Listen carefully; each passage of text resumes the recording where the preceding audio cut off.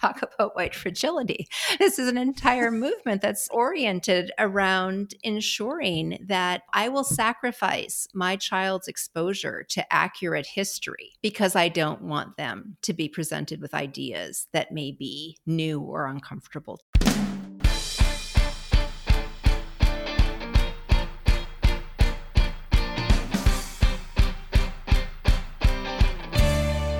Hello, and welcome to the Politics Girl podcast. I'm your host, Lee McGowan. Let's get into it. Today's pod is a candid conversation with Julie Kohler. Julie is an acclaimed writer with a PhD in family social science whose work has appeared in CNN, The Washington Post, Fortune magazine, and The Daily Beast. She has 2 decades of experience working in philanthropy, advocacy, and higher education, and is a fellow in residence at the National Women's Law Center and a highly sought-after speaker in topics that pertain to gender justice, politics, and policy. Julie is also the co-creator and host of White Picket Fence, the winner of the 2022 Communicator Award for Best Society and Culture Podcast. White Picket Fence looks at how suburban women have become some of our most contested political actors. Over 3 seasons, the podcast has examined the social disruptions that have pushed this political realignment among women. Julie points out that motherhood itself is being weaponized for political gain, one side for greater justice, the other in opposition to it. I'm having Julie on today to discuss the mobilization of white suburban women against democracy. In the name of protecting children and parental rights, this particular type of motherhood has been manipulated to advance some very dark political agendas. You can see the efforts of this work on our school boards with school choice, anti-CRT laws, and anti-LGBTQ laws. It's the ugly underbelly of what should be a positive group looking out for what's best for kids, but who are in reality using their identity as moms to truly undermine other people's rights. So without further ado, please welcome my guest, critically acclaimed writer and speaker, strategy consultant, and host of the award-winning White Picket Fence podcast, Julie Kohler. Welcome, Julie. Thanks so much. It's great to be with you. Oh, well, thank you for joining me. I'm excited to talk to you because you have been really clear in your fascination with mothers as a political force. And that really speaks to me personally. I started this project because I was a mother and I couldn't just do nothing as the world that I brought my son in burned. So I understand this passion for parents who want to make the world a better place for their kids. What I don't understand is using the love and devotion we have for our children in order to destroy, to make things worse rather than better for the kids. Yeah, I know. It's really, in one level, completely shocking that we're at this moment where we're seeing this kind of activism among a very specific set of mothers, white conservative mothers. But on the other hand, I have to say it's not surprising in that we've had a long tradition of this form of activism, sadly, in the United States. And this is sort of the latest incarnation. And I think it reflects a conservative movement that's kind of scared. They are really scared that they are losing power. And so they are going to throw everything at the wall and see what sticks. And they are going to pull out these tried and true methods that they've used at other backlash moments in history and see if they can make it work again. Yeah. I mean, I guess in their minds, they are making it better if the white Christian patriarchy is where you want to live and you don't want to listen to ugly history about our past or talk about people's differences, then you are trying to make it better. It's just not real. You're not dealing with real life. You're dealing with a fictionalized version of it. A whitewashed version, exactly. If you will. Exactly. This season on White Picket Fence, you're doing a deep dive into this idea of mothers as a political force. Season 3 left off talking about the challenges that families, especially mothers with young children, were experiencing in America. But now, instead of channeling that struggle into, say, public investments that would make caregiving easier and less expensive, or putting efforts towards getting the childhood tax credit back, or bolstering access to affordable college, or getting guns out of schools, things that would really help children, the right is weaponizing mothers against things like public school education and books. Do you want to talk to me a little bit about that?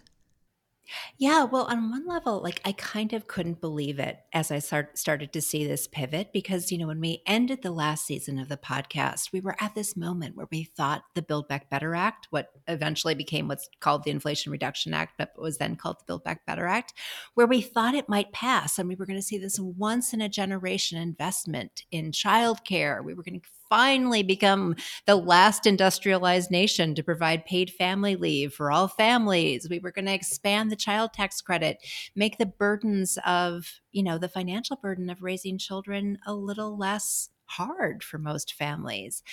But instead, we started to see all these women, predominantly women, showing up at school board meetings and instead, like, going after the one remaining public benefit that we really have as families, which is our public schools. And I just thought, like, how did this happen? But I think, we really try to kind of debrief and examine, like, what was able to transpire in that period. And I think what we had were a set of very conservative but also savvy communication professionals who Mm. were able to tap into that frustration and overwhelm that we were all feeling, especially those of us who are moms with young kids during the early days of the COVID pandemic. And instead of funneling that to its appropriate targets, that exhaustion and that frustration, and trying to get things that would actually make things better, they weaponized it and turned it and unfortunately turned it into really a war on public schools. And so they were able to, kind of recognize there's something that's in the zeitgeist right now, this frustration, this, like a lot of us are really suffering. And then they were able to really turn it on its head. Yeah. I mean, both parties have been able to use the power of the mama bear, right? This danger of getting between a mother and her child is a palpable force. Most mothers do have this innate need to protect their children. This isn't something that belongs solely to Republicans. And there's a big history in America of mothers getting together to get things done. Moms Demand Action to address gun violence. Mothers Against Driving was instrumental in new laws that made us safer. But it's the idea of using this energy, this kind of power that could, lift a car off your child if they were trapped, and turning it towards bigotry and hate, and that confuses me. It feels like a perversion of the power of the mother. It's literally using the claim of protecting children to hurt other people. And I find that alarming. I mean, mothers can be a real force for change. We can agree to that. But there's this mythology to mothers, right? This idea that you should defer to us because we know what's best for our kids. But the question is, whose kids, right? Which mothers know best? Because what if the actions they're taking on behalf of their children is, like you're saying, a danger to our democracy or a danger to our public schools? So with that in mind, I'd love to talk a little bit about the biggest group that's doing this right now, which is Moms for Liberty. Do you mind if we do that? Yeah, absolutely. I'm just going to give a little background on Moms for Liberty if people don't know it, and then I'm going to get your thoughts on it. So for those of you who don't know, Moms for Liberty is considered a grassroots organization that was focused on the good of children in American society. It was originally founded in Florida in 2021, with their focus being the opposition to mask mandates in schools. The group's founding documents claimed that the organization would organize and educate and empower parents to defend their parental rights. But even though it started with just masks, the group would go on to advocate for book bans and classroom censorship and the banning of teachings of slavery, race, racism, LGBTQ issues, and community. And like I said, the group claims to be a grassroots organization, but I think to what Julie was saying earlier, the founders actually have incredibly strong ties to high-ranking elected officials and national anti-LGBTQ groups and school boards and major media. The foundation of the organization was laid out by these three women who are basically from very affluent social circles in Florida, who were vehemently anti-gay, anti-trans, just super conservative Christian white women with major connections to the Republican Party and their donors, people like Heritage Foundation, Koch family, Turning Point USA. So in truth, Moms for Liberty is actually an extreme right-wing group, but instead of being this, bunch of armed white guys in khaki pants chanting "Jews will not replace us," this is a group of well-groomed, glamorous soccer mom types claiming that they won't co-parent with the government. So what is your take on this group right now? Because they are really growing in numbers and something we need to keep our eye on. Yeah, they really are something that we have to take seriously because they've proven themselves to be a real threat. And so, I think many of the images that we saw when Moms for Liberty was first sort of taking hold was these chaotic school board meetings where people were screaming, and it sort of seemed like they were throwing spaghetti against the wall, right? I mean, like they're talking about mask mandates and, an anti-trans stuff and CRT. And it just was this really weird kind of combination of just random issues that they seem to be, ranting about it in these school board meetings. And it is, and we really go into the harassment, the extreme tactics that they deployed in those early days. One of the women we interview in the first episode of this season of the podcast is Jennifer Jenkins. And she always says that she apologizes to America because she defeated one of the women who ended up being a co-founder of Moms for Liberty, Tina Descovich. So Tina was a incumbent Republican school board member in Brevard County, Florida. In 2020, Jennifer Jenkins, who was a public school employee, she's a speech language pathologist with a deep commitment to improving public schools, ran against her, was kind of an underdog. Not only is she running against an incumbent, she's a Democrat in a heavily red county, but she won. And immediately after she won, Tina Descovich started mobilizing all of these people. And a lot of them were not even women that had kids in public schools. They might have had kids in private schools, or they might have homeschooled their kids, or they were older and didn't even have kids in public schools any longer. But they would show up and they really unleashed this very extreme harassment campaign against Jennifer Jenkins that resulted in the Department of Children and Families in Florida being called on a false allegations of child abuse, people showing up at her home, staging what she calls a mini insurrection in school board meetings, really horrific tactics. Eventually, she spoke about about the harassment that she endured at a school board meeting, and the video of her statement went viral. And I would really encourage people to check it out because it's chilling, alarming, horrifying that we could have these kind of tactics used. But what it meant for Moms for Liberty is that they focused less on sowing chaos at school board meetings and more on enacting statewide legislation. And so in some ways, it made them even more dangerous. And what they found in Florida was, of course, a very, very powerful ally in a young new governor who is looking to distinguish himself and looking to gain national notoriety because he has big political ambitions in Ron DeSantis. And Moms for Liberty has worked hand in glove with the DeSantis administration to pass some of the most extreme legislation in this country.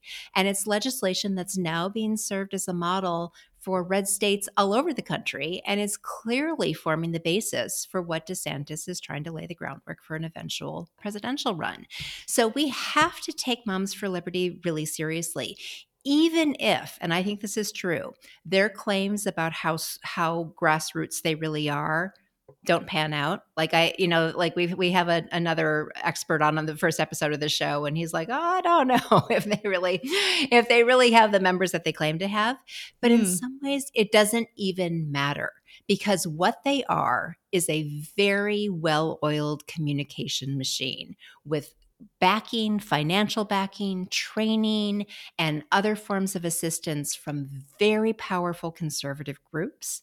And so they are platformed and positioned, and they have these connections to Republican officials that mean that they can pass major legislation and kind of all under the guise of, we're just regular mama bears, who started this at our kitchen table in Brevard County, Florida. So yeah, we need to be really paying attention to this movement. Yeah, this cute white suburban mom look is deceitful because it masks the extremism that's there. And, this group was aligned with the Stop the Steal movement. They were aligned with the big lie. They're intertwined with Proud Boys and other hate groups. And so despite this sort of kitchen table startup narrative, they're actually operated by professional communications people and seasoned political operatives. And they use those political operatives in combination with the right-wing media. They're very connected to the right-wing media. I've seen the founders on red carpets with Fox News personalities, and they're basically harnessing the anger of regular people. So the regular people on the ground might not even understand that they're actually being manipulated by these big money far-right groups pushing their own agenda in the guise of taking care of the kids, right?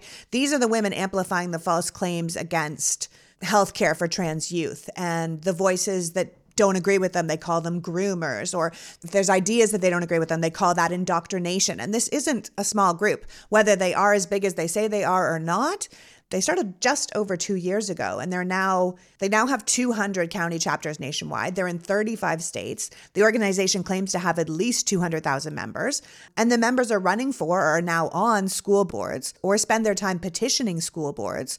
One of the original members is now on the Florida Board of Education, nominated by Ron DeSantis himself. When Ron DeSantis signed the Don't Say Gay bill, he was surrounded by Moms for Liberty. When Iowa Governor Kim Reynolds was signing the bill outlawing transgender students from playing sports, she was surrounded by Moms for Liberty. So this is a huge and powerful organization, sort of laser focused on their goals, and they're not something that we can be overlooking, because I think it's no secret, and I'm sure it's no surprise to you, but to anybody else who's listening, the Republicans have wanted to eliminate the Department of Education for years. And MAGA is certainly not pretending that they want to share this country with anyone who doesn't look exactly like them anymore.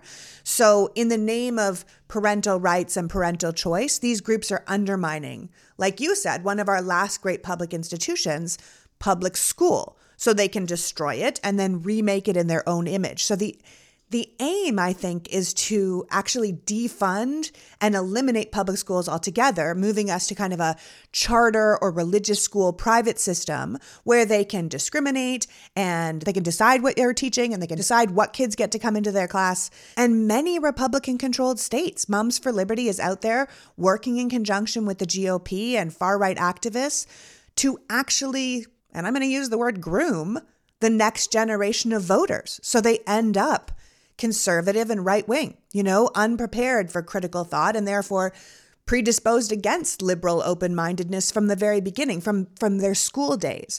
And the goal is basically to kill progressiveness in its cradle. What do you think about that? I think that's exactly right. I mean, I think this is why they are so incredibly dangerous. One of the other guests we have on in the first episode of this season of the podcast is a Florida state representative named Michelle Rayner. Michelle is the first openly queer Black woman state legislator in the state of Florida. And she was first elected in 2020 and had a front row seat to this very cozy relationship, an unusual cozy relationship between Moms for Liberty, her Republican colleagues in the Florida state legislature, and the DeSantis administration. She said she would roam the halls of the legislature and be able to see Moms for Liberty basically have free reign in the state capitol. There were areas she would go into, members only areas of the state capitol where only members of the legislature are supposed to be allowed, and there would be Moms for Liberty. So they really had like carte blanche in order to be able to confer with legislators in order to really advance this legislative agenda. And yeah, I mean, I think what the other, the real value that they have, this was not a coincidence that DeSantis wanted to shore up and gin up greater support among his weakest demographic, which was young women voters. Now, we have to remember that he won his 2018 bid for governor by less than 30,000 votes. In Florida, that's like, a tiny amount of votes. I think it's about 0.5%. It's less than 1%. And he saw a real opportunity to put a nice face that could help gin up support and build his base in an area where he was weak. And we saw it yield really incredible political results. So the chair of the state Republican Party in Florida is a man named Christian Ziegler. His wife, surprise, surprise, is Bridget Ziegler, the third co-founder of Moms for Liberty, who since stepped away from the organization. And he's openly said that Moms for Liberty played a critical role in driving up support for DeSantis and Republican candidates in Florida among young women, especially younger white women. So this was I would say, a very calculated and craven move, both in its policy aims of defunding public education and its political aims in building out this sort of, these white suburban foot soldiers to be part of the DeSantis campaign for his reelect, and then probably it's no coincidence that they're now national to lay the groundwork for a future run for the presidency. Yeah, it's scary stuff. I mean, this tightness between this group and politicians and the media. So these mums are literally out here reshaping our education. And then the GOP politicians are legislating towards that agenda because they can say, see, this is what the public wants. This is what they're out here asking for. And then the media reports it. Here's what's happening. It's all sort of symbiotic. And you can see it in full display in Florida, the state where woke goes to die. Instead of a word from our sponsor today, I want to talk to you about the Supreme Court race in Wisconsin on April 4th. I don't normally do this, but this race is so essential, I'm skipping the ads to make a plea to get you involved in this election. The whole purpose of my show is to get people to care about politics and democracy, and this election is essential to both. Right now, Wisconsin has the most gerrymandered map in the country. The 4-3 far-right Supreme Court actually drew the district maps for the state, so 6 of the 8 congressional districts went to Republicans, despite the state being a 50-50 split with progressive leanings. This court has allowed almost every and all form of voter suppression, so Republicans also control 65% of the state house, despite only having, at best, 50% of the vote. As soon as Roe was overturned, that same 65% immediately reinstated an abortion law from 1849, one of the most extreme in the country, and that's what the people of Wisconsin are living under right now. Medical students actually have to leave the state to complete their OBGYN training so as to not break the law. It's lunacy. Wisconsin is also the ultimate swing state, and it's their Supreme Court who will decide if Wisconsin is allowed to send electors to Washington who didn't win the popular vote, potentially swinging the 2024 presidential election to Republicans, even if the Democrats win. We have 1 week to make sure pro-democracy, pro-choice Janet Protasiewicz beats anti-abortion, anti-contraception, hyper-conservative partisan Dan Kelly, who voted to overturn the 2020 election and hand Wisconsin's 10 key electoral votes to Trump against the will of the voters. The Republicans are throwing tens of millions of dollars at this race to ensure they win. So those of us who believe in fairness and democracy have to fight fire with fire. To help, go to wisdems.org. That's WISDEMS.org. If you can give money, give money. If you can't, give time. Spring elections are almost always ignored, but the results of this one election will not only be instrumental to the lives of people in Wisconsin, but it will play an outsized role in how our presidential elections are decided in the future. At the end of the day, elections come down to turnout. Turnout comes down to enthusiasm, and enthusiasm comes down to us.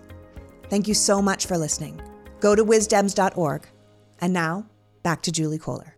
The thing is, it's not even just about book banning, is it? I mean, Moms for Liberty has targeted county guidelines that were written to protect trans kids, giving them the right to dress and use bathrooms according to the gender they identify with. They call school board members who try to protect these kids pedophiles. These are the people talking about it being indoctrination if parents or teachers talk about LGBTQ identity. Moms for Liberty is the group that encourages people to report on their teachers if they are discussing anything they consider divisive in the classrooms. And anything divisive can be, anything from the LGBTQ community to racial discrimination to discrimination in any way. You're not supposed to mention discrimination now, not on sex, not on religion. So how do you discuss civil rights if you can't discuss discrimination? You don't, which is why they're banning books on Martin Luther King Jr. and Rosa Parks, So for anyone to discuss anything that these groups deem as disruptive, they get put on a list. And the Moms for Liberty people are using that list to target teachers. And they're succeeding. They're doing really well. I mean, there's a reason that teachers in Florida have ended up just taking books off their shelves because they're worried that they can't get it right. That better to teach nothing than give a child access to the wrong book and then end up in a felony situation. Yeah, no, I think it's gonna remake public education in Florida for a generation, and in some really terrifying ways. I mean, you're gonna have a whole generation of children who are not receiving accurate information in their schools. Teachers are going to self-censor because they are afraid literally of losing their livelihoods should they make a statement. I mean, I think that what they're trying to do is almost empower like a grassroots vigilante force, right? That's constantly monitoring teachers, school board members. And frankly, I think part of what they're trying to do is dissuade responsible, common sense people who actually care about our schools and our communities from running for office. Of Because when you course. look at what happened to Jennifer Jenkins, and when you look at what happens to school board members who are just standing up for really common sense policies, who don't even view themselves as being in a partisan position or carrying out a partisan agenda, they are getting targeted in the most horrific ways. And so who's going to sign up for that? And the other thing that Ron DeSantis has done, which is just really unprecedented, is he's trying to make all of these school board elections partisan. And he's investing, he's raising money and actually backing individual school board candidates across the state. So, it is whatever it used to cost to run for school board, not that much in most communities. It's a local race. You probably don't need to raise a ton of money to be able to mount a campaign for school board. They are jacking up the price, basically, the campaign price. And so, again, it's dissuading who's going to even step off the sidelines and volunteer. So I think it's going to have a really chilling effect, not only on our educational system, but on our democracy in ways that it's going to take a long time to reverse. Yeah, I think it will if we don't certainly get smart to it right away. And it comes back to Yeah. you're saying who, you kept saying who. And I think it always comes back to that idea that's rattling around inside my head that I mentioned earlier about parental choice. What parents, whose choice? Because I'm a parent and that isn't what I want. I want my kid to learn real history, including Black history and all of its injustice. I want him to know about the full human experience and about LGBTQ communities. I want him to learn about racism and bigotry and inequality, not so he feels bad, but so we can all grow beyond it. These moms' choices are not my choices, so why do they get to decide? Talking about giving parents a voice, they clearly don't want to give parents a voice. They just don't want to hear any other voices but their own. And they talk about protecting kids, but they only mean certain kinds of kids because they're absolutely targeting kids that don't fit into their box. I mean, gender identity indoctrination, they're saying, is one of the most dangerous threats facing American children today. And then the media goes out and repeats that, and then politicians will legislate on that. But that's not even remotely true. In fact, the most dangerous thing facing children in America today is gun violence. It's the number one killer of children in America, more than disease, more than car accidents. Banning and talking about LGBTQ people is not going to help with the children dying. In fact, all it does is raise the suicide rate of LGBTQ children, right? The CDC has already said that 1 in 4 LGBTQ teens attempted suicide in 2021 and that half of them considered suicide. Research shows us that adults who use trans teens' authentic name and pronouns, it really improves their mental health and reduces thoughts of suicide exponentially. But these moms are out here making sure we do the exact opposite things that will help these children, right? So they talk about helping the kids and parents' voice, but it's certainly not the voice of parents of LGBTQ children or parents of children in the Black community, parents of children in any marginalized community. And so it worries me because who gets to decide? When did they become the arbiters of this? And it's hard not to see white Christian supremacy all over this. Absolutely. I mean, what they're basically saying is that I, as a white parent, have a right to never feel uncomfortable. And even though my perspective is a minority perspective in this country, which it is, this is a minoritarian movement, it's a counter-majoritarian movement, but they will dismantle democracy in order to achieve their goals. And so, it really is stunning to think that, talk about white fragility. This is an entire movement that's oriented around ensuring that, I will sacrifice my child's exposure to accurate history because I don't want them to be presented with ideas that may be new or uncomfortable to them. The extreme ways. But I think this is sort of, what they need to do, right? When presented with, your ideas aren't popular. So what do? You create a false moral panic. Check. You dismantle democracy in order to ensure that you have power and that you can maintain power. Check. And then you have carte blanche to be able to go to town. and make this the law of the land and enshrine a very particular understanding into law. And this goes back to something you're going to be talking about in this season of White Picket Fence, was what does a good mom look like? Because if a good mom is a white mom, then we have a problem. Absolutely. And I mean, it's so clear. And this is where I also hold the media responsible for who we're lifting up in these images of motherhood, and why it is so imperative that we really look at the diversity of experiences of motherhood and the many forms of activism that mothers engage in on behalf of their children. But, Moms for Liberty has had a incredibly disproportionate amount of media coverage compared to, like, you name it. Like, let's look at a grassroots organization led by Black mothers in a community that has been really suffering from gun violence, or the mothers of the movement who have organized in response to their children being victims of horrific police violence, or the Black women and women of color who are organizing around the maternal mortality crisis in this country, and the fact that they can't get a racist healthcare system to provide them with adequate prenatal care, and that they are dying unnecessarily or suffering pregnancy complications unnecessarily as a result of that. Or, you look at the mothers, and it is mostly mothers who seek safe, legal abortion care in this country and are organizing and activating to demand that. There are so many examples of mothers' activism that presents a whole array of who mothers are and the complexity of that mother identity. And yet, what we enshrine, what we valorize, what we idealize is this model that, Moms for Liberty really strategically taps into.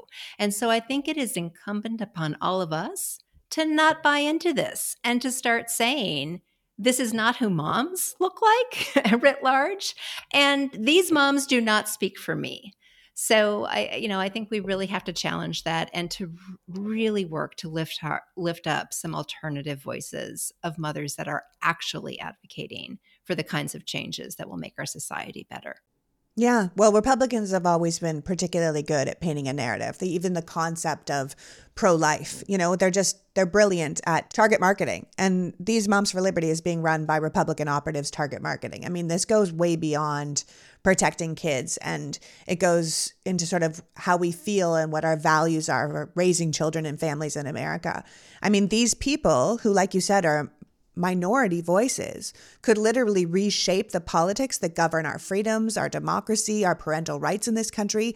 And it's essentially in service to white supremacy. And you and I both look like women that could be part of Moms for Liberty. And it's people like us who need to be standing up against it, because we need to connect with other mothers to shape this country and stand up for these people who really think they're doing good things but are doing bad things. It's almost like we have to take a page out of their playbook. We have to run for the same things they're running for: school boards, state legislatures, library boards. We need to go to these school board meetings and these library meetings, and we need to fight fire with fire to show there's another group of moms who also love their kids and want to take care of them, but believe the opposite of what these women believe. We need to counter every effort that they make towards banning books and banning people and banning what they consider counter lifestyles or inappropriate conversations. We need to stand up for freedom and against censorship and bigotry, even if we're fighting, especially if we're fighting women who look exactly like us and claim to have the same goals as us. We can't let them take the mantle of good mom,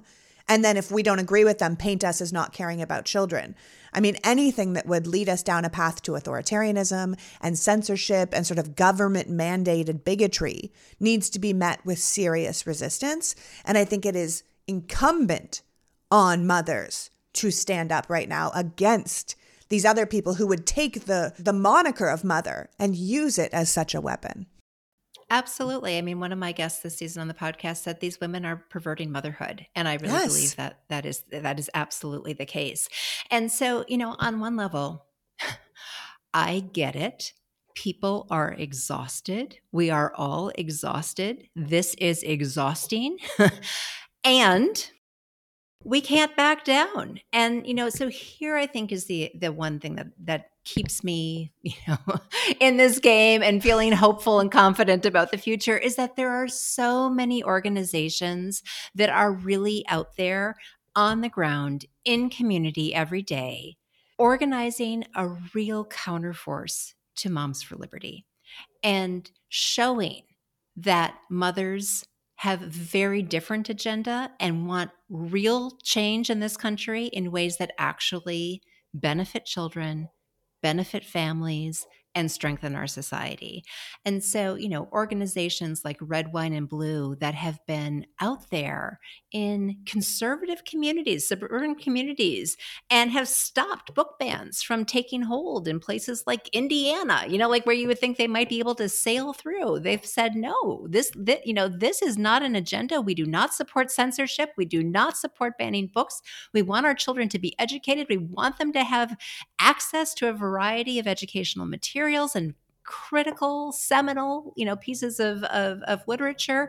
They are out there doing that work. There are groups like Moms Demand Action that you referenced earlier, Moms Rising, the Mothers for the Movement, the whole history of amazing Black women's organizing that we go into in our later episodes of this season that really show not only the ways that women are bringing their trauma to the forefront to be able to expose and combat systemic racism and systemic inequity, but the way that they are redefining and changing the conversation about the joy of Black motherhood and the ways that we can center that in our political debate and all be the better for it. So there is lots of opportunities for people to be able to, kind of work through our exhaustion and engage in ways that are meaningful and I would say fun. I mean, the bottom line is that we are going to get through this by being in community with one another and by taking the kinds of steps that we need to be taking in order to build a society in which all of us can thrive. I mean, at the end of the day, how ignorant do we want American children to be if they can't compete on the world stage because everyone learned real facts and we learned white American facts? It won't work. And it isolates us in a way that we don't need to be isolated. I want to thank you so much for joining me today, Julie. I want to direct everyone to White Picket Fence, which just relaunched its 4th season on International Women's Day. So before you go, please tell people how they can find your show and how they can find you in the future so they can follow up on all this stuff or find some of these great groups that you're talking about, like Red, Wine, and Blue. Wonderful. Well, you can listen to White Picket Fence wherever you get your podcasts. You can find me on Twitter at Julie K. Kohler 1, on Instagram at Julie Kohler Writes, and a lot of my archived articles and links to the show are on my website, which is juliekkohler.com. Thank you. I really appreciate you being here. I was just at an Emily's List event, and the theme of the event was how women change the world. And I look at this Moms for Liberty thing and I think, that ain't it, baby. So we have to find a better way to do it. And I think this is the first step, talking about it and knowing it's a real problem. Yeah, thanks for being here. Absolutely. Thanks so much for bringing this to your audience's attention. And it was really great to be in conversation with you today. So that was Julie Kohler, host of the White Picket Fence podcast, reminding us that there are some powerful forces out there co-opting our words and our identities in the name of parents' rights and choice, but they don't speak for all of us, even though they are changing the rules for all of us. These groups are banning books and history and even the existence of certain people. But if you don't agree with them or if you push back on them, they will target you as a pedophile or a groomer or indoctrinating. Working closely with the Republican leadership and right-wing media, these moms are creating a world where our reality must conform to their reality. And if we don't push back now, it could take us a generation or longer to undo the damage. It is easy to recognize the neo-Nazi filth with their tiki torches and their overt hate speech. It is less easy to recognize the arguably more dangerous groups like Moms for Liberty, destroying our public schools and democracy with a good blowout and a Christian cross. We have to meet these women where they are and fight back with everything we have. I want to thank Julie for joining us today and you for caring enough about democracy to be here. Now go to a school board meeting and vote against these harpies who would take our freedom. Until next week, PG out. The Politics Girl podcast is written and performed by me, Lee McGowan, in partnership with the Midas Media Network, and produced and edited by Happy Warrior Entertainment. All rights reserved.